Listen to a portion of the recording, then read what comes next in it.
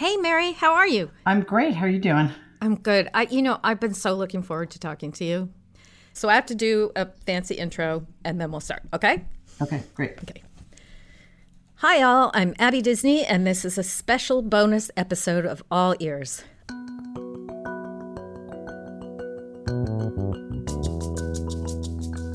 I'm well aware that we just posted an episode saying that it was our last of the first season, and it really was. But what could be exciting enough to rouse us from our beach chairs and hammocks and other places of estivation? Mary Trump, of course.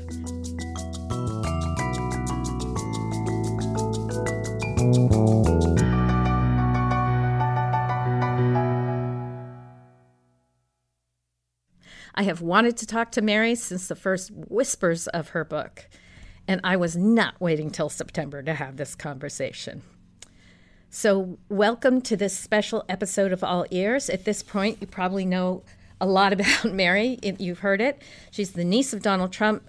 She's written an awesome book, really, truly, it's a page-turner, Too Much and Never Enough, How My Family Created the World's Most Dangerous Man, about what it was like to grow up in that spectacularly dysfunctional family, and about how the very specific person that is our president got shaped by wealth, by parenting, by patriarchy, by cruelty.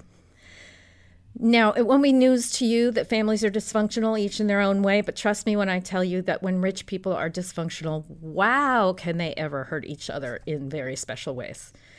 And Mary's extremely well-read, well-educated, a master's in English and a PhD in clinical psychology. And in her book, she brings a really disciplined and cool eye and all that intelligence to the big questions about how we got here. So welcome, Mary. Thanks, Abby. It's really good to be here. So, Mary, the subtitle of your book is How My Family Created the World's Most Dangerous Man. I think wealthy families create dangerous men as a matter of course, frankly. I think that's just hardwired into the project. So maybe you can tell me why you think they created the world's most dangerous man. As a private citizen, Donald would only be dangerous to himself and those close to him. The reason he's the world's most dangerous man is because he has, by virtue of his position, enormous power at his disposal. And, not just in terms of brute force like nuclear arsenal, but in terms of his ability to destroy alliances we've built up over the decades, to back out of hard-won treaties unilaterally, to commit acts of Islamophobia, racism, and homophobia with through executive orders. That's why. I actually would push back on you a little bit. I think they do create dangerous men in that they can be a menace even as private citizens, but they do conflate their money with their worth. And so therefore what they've got to say in terms of persuading politicians, swaying elections, lobbying, and therefore it's already disproportionately weighted toward them to begin with, but it also gives them this sort of feeling of legitimacy in arrogating power that should really be left to the democracy. Yeah, no, that's true. And you're right. He would have been dangerous in broader ways, but certainly wouldn't have been the most, just because he's somehow wormed his way into the Oval Office. And one of the things I've always kind of thought is that the dynamics of wealth and losing your way with wealth are a lot like the dynamics of addiction. And, they say with alcoholics, they say one is too many and two is never enough. Mm-hmm. So talk to me about this dynamic and how it manifested in your family. Yeah, good catch, because clearly money past a certain point is an addictive substance. And most people in my family had or have that addiction. And when you do have so much money, it becomes this self-perpetuating need to have more, especially in a family in which, money is the only currency standing in for other much more important things like respect or acceptance or affection. There's no way to fill the holes that are left by the lack of those things. So the pursuit of money is both fruitless and compulsive. Yeah. And I mean, I think of it as, you're living with everything you could possibly need and still living in an environment of scarcity. Yeah, and that was another weird thing about growing up in my family. Not that I noticed it at the time, of course, because I was a kid.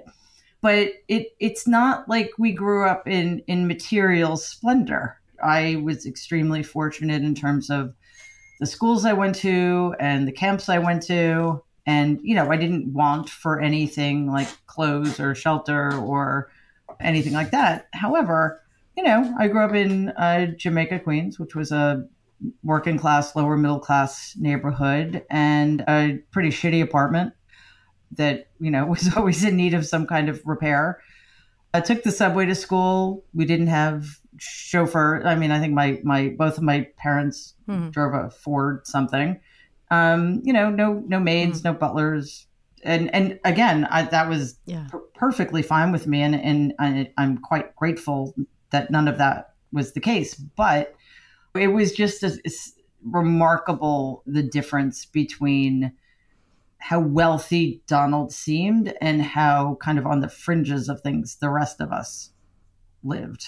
Yeah. So your book takes the family that Donald Trump came from and breaks the family down psychologically, from the father, who sounds like a sociopath and a sadist, who pits his children against each other, to a mother who suffered from severe osteoporosis and was very delicate, but also a little withholding, to these 5 siblings who each struggles to find their own way. And your father seems especially damaged by simply having been what any normal person would consider nice. Can you explain what happened to your father? He tried desperately to be the man my grandfather required him to be. When it became clear he couldn't do that, he struck out on his own to become a professional pilot, which should have been met with, acclaim and respect. But he was tormented for that, dropped out, went back to work for my grandfather, and then spent the rest of his life being completely humiliated by him. And that's what's so painful about reading this book. Your grandfather really set up Donald and your father against each other in a kind of sadistic way. He feels like a sadist. And the thing is that siblings, very often they're a resource for each other in an environment of emotional scarcity. Can you talk about that and the effect on your father? Yeah, I mean, and there's no need to qualify my grandfather's sadism. He was a sadist. And I don't know that so much. If he did set up my dad and Donald against each other, my dad wasn't taking the bait. He was 7.5 years older. He never viewed Donald as competition. By the time my grandfather had effectively marginalized my dad, Donald was just like getting out of college. So importantly, the other aspect of this family you pointed to is that these siblings were never unified. Just for clarification, maybe if you could go through the 5 siblings, that'd be great. Sure. Marianne is the oldest of the Trump siblings.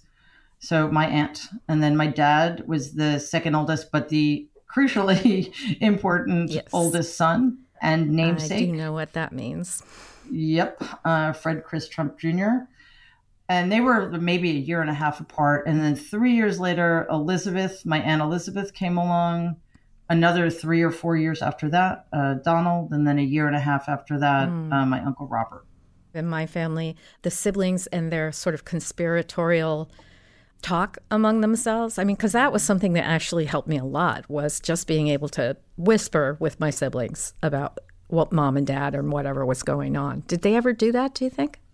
I don't know, but my guess would be absolutely not. They didn't even have that, Even in talking to my aunt, who's now in her 80s, over the last few years, she could only skirt around the issue of my grandfather and could never just come right out and say anything negative about him. Yeah, it sounds so lonely. And I do know that loneliness often comes with wealth, and especially growing up in a wealthy family. Did you feel that there was a kind of a loneliness at the core of everybody? Yeah, I think that's a good way of putting it, because they weren't just divided against each other. They were kind of separated from the rest of the world too, because they couldn't talk about what happened in the house. Yeah. And they were just sort of functionally different. Yeah. So, Mary, you write in the book that your grandfather was a sociopath. Can you talk a little more about that? I have no doubt in my mind my grandfather was a sociopath. And even if I didn't have insight into things that happened when my dad and his siblings were younger, or, what happened when I was growing up, a total stranger can look at what happened just to my father and extrapolate backwards and understand that there was something deeply wrong and something crucial missing from my grandfather. Your father was singled out because he was nice? I mean, is that truly what settled Fred against him? I think it was a few things. Everything my grandfather considered weakness, which would be kindness, the ability to admit your mistakes, the ability to apologize, and also having interests outside of the family business. All of my dad checked off all of those boxes. So yeah, I think that is a big part of it. And he was extremely sensitive too. Mm. It's hard to overestimate just how abused he was as a child psychologically. Yeah. I mean, I haven't found any evidence to suggest that he was physically abused. Yeah. My grandfather wasn't really a physical person. The most contact I ever had with the man was a handshake. I never saw him hug anybody or anything. Mm. So, because as a sociopath, my grandfather essentially used other people as extensions of himself. Mm. And my dad was kind of characterologically not able to be that person, mm-hmm. which on the one hand is a good thing, but on the other hand is what got him destroyed. Yeah. So it's not just that my grandfather abused him. My grandfather dismantled him. Yeah. So it got to the point where really the only thing that mattered to my father was my grandfather's opinion. And the reason that's tragic on its face, yeah. but it's also tragic because there was literally nothing he could do after the age of 25 to get my grandfather's acceptance, approval, or respect. And he became an alcoholic. When did alcoholism appear on the scene? Yeah, well, like a lot of disorders, psychiatric disorders that have a genetic component, as with schizophrenia, if a big enough stressor doesn't come along, it just may lay dormant. Right. His drinking became out of control when he was working for TWA, because it's not that my grandfather was mean to him, but there was an endless onslaught of humiliation, mm-hmm. and being demeaned on an almost daily basis. And yeah, you're not gonna stop being an alcoholic if your family treats it like a failing of your moral character, mm-hmm. as opposed to a disease. Marianne told me the story. My dad was very sick. It wasn't long before he died. He was living with my grandparents again and just couldn't quite get back on his feet after he had open heart surgery 3 years earlier. And she took him to rehab. She mm-hmm. insisted he go to rehab, and he went reluctantly, which is, as you probably know, the wrong circumstance in which to go to rehab. And when his 28 days or whatever was up, she took him right back to the house. Yeah. And she basically did the worst thing she could have done. And then he goes on. I mean, I need some clarity about this. Mm-hmm.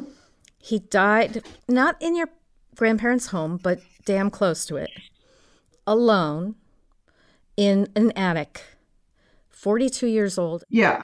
When he was 42, he lived in his bedroom, his childhood bedroom, which we called the cell, because it was so small and grim. He literally had a cot in his room, not an actual bed.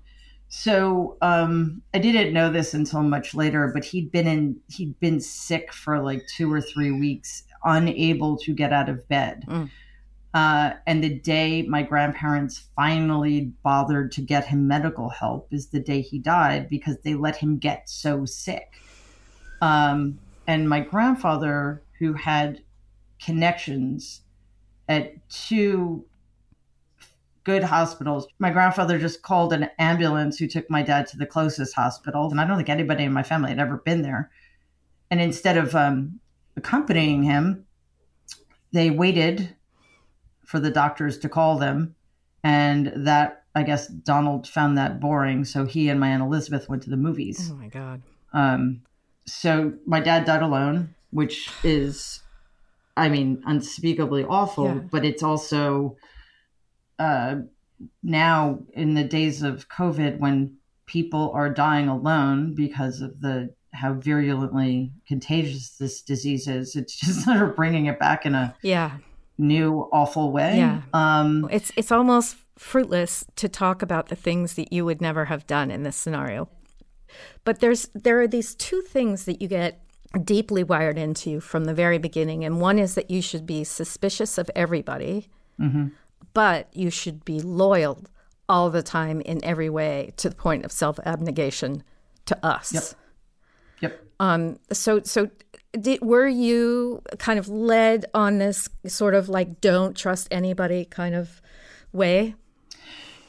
Yeah, that's a really interesting observation, because that obviously is true for Donald and Robert.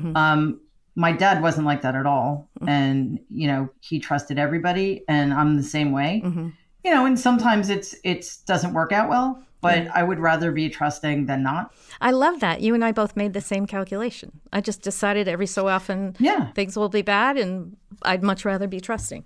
Exactly, because otherwise, your life is pretty narrow and cold. Yeah. Yeah. I mean, the suspicion thing is in many ways the source of that loneliness too. It's not just that the loneliness is coming from inside the house. It's coming from outside the house, because you've sort of been told you're different. And so no one else really understands you, and everybody wants to get something from you. But you turn around and you wrote this book. And, I'm just wondering how you're processing that as a member of this family, given that you probably were told from very young that your job was to be loyal. Actually, they didn't consider me, so I wasn't really told anything. I was completely unimportant to them. So, except as, a way to keep up appearances, get invited to everything, and you always have to show up. Right. I mean, keeping up appearances is actually such a dumb thing, but it just drove my mother and father. And, my mother in particular was like, don't you dare get in the newspapers. Don't you dare drag our name through the mud, and so forth. And it's been really hard for me personally to speak up in any way, because it's going against some of my programming. I think another crucial difference is that it was your parents kind of setting out those parameters for you and making those demands of you, right? Whereas my parents were both loathed by my dad's family. So they were constantly being maligned and left out in some ways, and treated like second-class citizens is probably too good. Just treated so badly that it's hard to describe in some ways. So, I wasn't getting those messages from my parents because, as you say, like my dad in particular was betrayed by his family every day of his life. And that's what I, on some level, probably understood. Right. Donald seems like he was the ultimate beneficiary of basically the cruelties of patriarchy, because of course they passed over Marianne. That's right. Yeah. Because my grandfather basically ignored her. Yeah. She's a girl. Who cares? She seems like she was probably the most capable in the group. And then settled all that obligation onto Fred's shoulders. And I think it falls especially hard on the male sons, especially hard because I was always viewed as somebody who whatever I did was sort of voluntary or, extra. So I was always violating the rules, but my brothers had to fight against expectations that never went away. You were always measured against your expectations. Do you think Donald enjoyed that part of it and kind of fed the process of your father getting destroyed? Well, he definitely fed the process. And as for whether or not he enjoyed it, he was, as he said, the beneficiary. So yeah. Donald didn't have to run the gauntlet the way my dad did. Yeah. So essentially, my dad cleared the way for Donald. And by the time Donald stepped in, he was getting so much from my grandfather in terms of support and monetary compensation that, by the time I was 12 or 13, I bought into the whole thing that Donald was this extraordinarily wealthy, self-made man. Mm-hmm. And I just found out fairly recently that every single penny Donald had, every dime that he used to pay for his chauffeur and his limousines and his offices and his expensive clothing came directly from my grandfather. Yeah. I don't think Donald suffered at all from the expectation. He suffered early on for sure, but I think the early suffering kind of turned him into the kind of person that my grandfather felt he could use to fill his own ambitions. Yeah. And I think, though, that's why it's important to recognize, even though I didn't, I used to think that for my grandfather, money was really the only thing that mattered. And it turns out that wasn't the case. He had ambitions outside of Brooklyn and Queens, but for various reasons didn't have the resources internally to fulfill those ambitions. But he had so much money that he could afford to fund Donald's losing career, because what he wanted was the acclaim and the attention. And he couldn't get it for himself. He would live vicariously through his completely unworthy son. Because, Donald was terrible at business. He couldn't manage money. And I don't think my grandfather knew that right away, but he certainly knew it by the time Donald was going bankrupt in Atlantic City. I have to say, Donald is the apotheosis of the white male. Yep. Failing upward, unearned confidence, arrogance, contempt for anybody weak. He even mansplains and manspreads, right? Exactly. So the patriarchs like Donald and Fred, I think the thing they fear most is death. And I think that they therefore are driven by this fear of death, which is why they name their sons after themselves. That's why they want their sons to control. It's just a way of getting to immortality. They want to be enshrined in the building, or they want the best doctor and the best hospital. Why do you think the great equalizer scares wealthy men more than it scares regular people? Partially because, they think they're better. They exist on a higher plane, and it wouldn't be fair for them to have to die like the rest of us peasants, Yeah. But I think it's because they're so tied up in what they have that's the only thing that gives them meaning. And the idea of being without that freaks them out. And for my grandfather, his empire, it was so important to him that his empire survive in perpetuity. Yeah. For that very reason. With Donald, I think it's more just, the ego, but he has a certain fatalism that's disturbing in a different way. Can you elaborate? Yeah. Whereas for my grandfather, he wanted this thing he'd built to last forever as a stand-in for him. Donald's take is, if I can't win, then I'm going to tear it all down. Yeah. I'm going to destroy everything and bring all of you with me. Do you think that especially the men in your family came to see themselves as not of the same species with everybody else? Oh, without doubt. They think they're better by virtue of the fact that they have money. So they don't have money because they're better. They're better because they have money.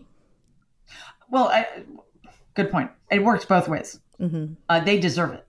because they're better, but they're also better because they have it, which is why it would have been impossible for them, even though they were our trustees and they were the executors of my grandfather's will, who were the only beneficiaries. They could have done whatever they wanted. Mm-hmm. They could have cut us in. Mm-hmm. They could have given us, a significant amount that wasn't our full share. They literally couldn't do it because it would have made them worthless, right, literally and figuratively. Right. And I've heard the criticism that, oh, you're just angry because you didn't get any money. And I would like any person to put themselves in your shoes. Yeah. And after my dad died when I was 16 and they were supposed to be taking care of me, if not emotionally, mm-hmm. which thank goodness they didn't, but it's like, financially, they had a fiduciary responsibility to me, which they totally abdicated because it didn't benefit them. So, yeah. And look, the truth is, it's been a really long time and I'm fine. And, but it doesn't mean that I'm still not entitled to it. And like, you're right. Like, say to anybody, okay, somebody stole $50,000 from you and got away with it. But now, you have an opportunity to get it back, but that makes you a selfish asshole. So this is a question people ask me all the time. Like, how did you become you? I mean, granted, they rejected you. So that would be a good way to start your escape. But even so, a lot of people would keep coming back and ingratiate themselves and all the rest of that. Like, how did you have the good sense to escape? Yeah, I don't think it was anything I did intentionally. Both of my parents were, my dad was the black sheep and my mother was universally reviled within my family. So I certainly felt very protective of her, and things were much more complicated between me and my dad, but it put up a barrier between me and the rest of the family. Also, I wasn't important to them, thankfully, so they didn't focus any attention on me. I was also one generation removed from the worst of it. Yeah. But, over time, maybe one of the top 3 most important things is that I developed the kinds of friendships that stood in for family. Yeah. I'm curious about your relationship with your family going forward. What's it going to be like? Non-existent. And that's fair on both sides. I don't see any way to move beyond this because, we've really never moved beyond anything. Yeah. It's a train wreck, Mary. Thank you so much for doing this. I really appreciate it.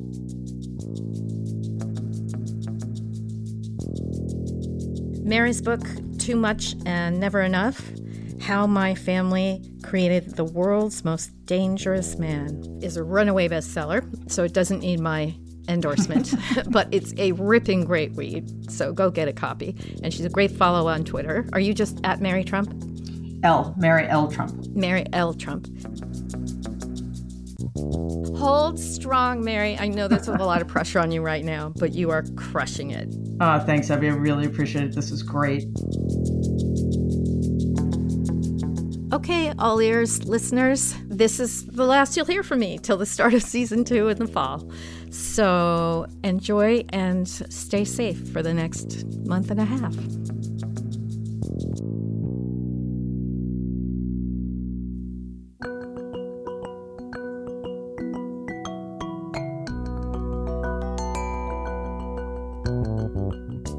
All Ears is a production of Fork Films. Find us wherever you get your podcasts. Be sure to subscribe and spread the word. Thoughts, questions, feedback? You can reach us at podcast@forkfilms.com. And thanks to my All Ears team, Kathleen Hughes, Aideen Kane, Alexis Pancrazzi, Christine Schomer, Kat Vecchio, Lauren Winbush, and Sabrina Yates. Our theme music was composed by Bob Golden. Thanks for listening.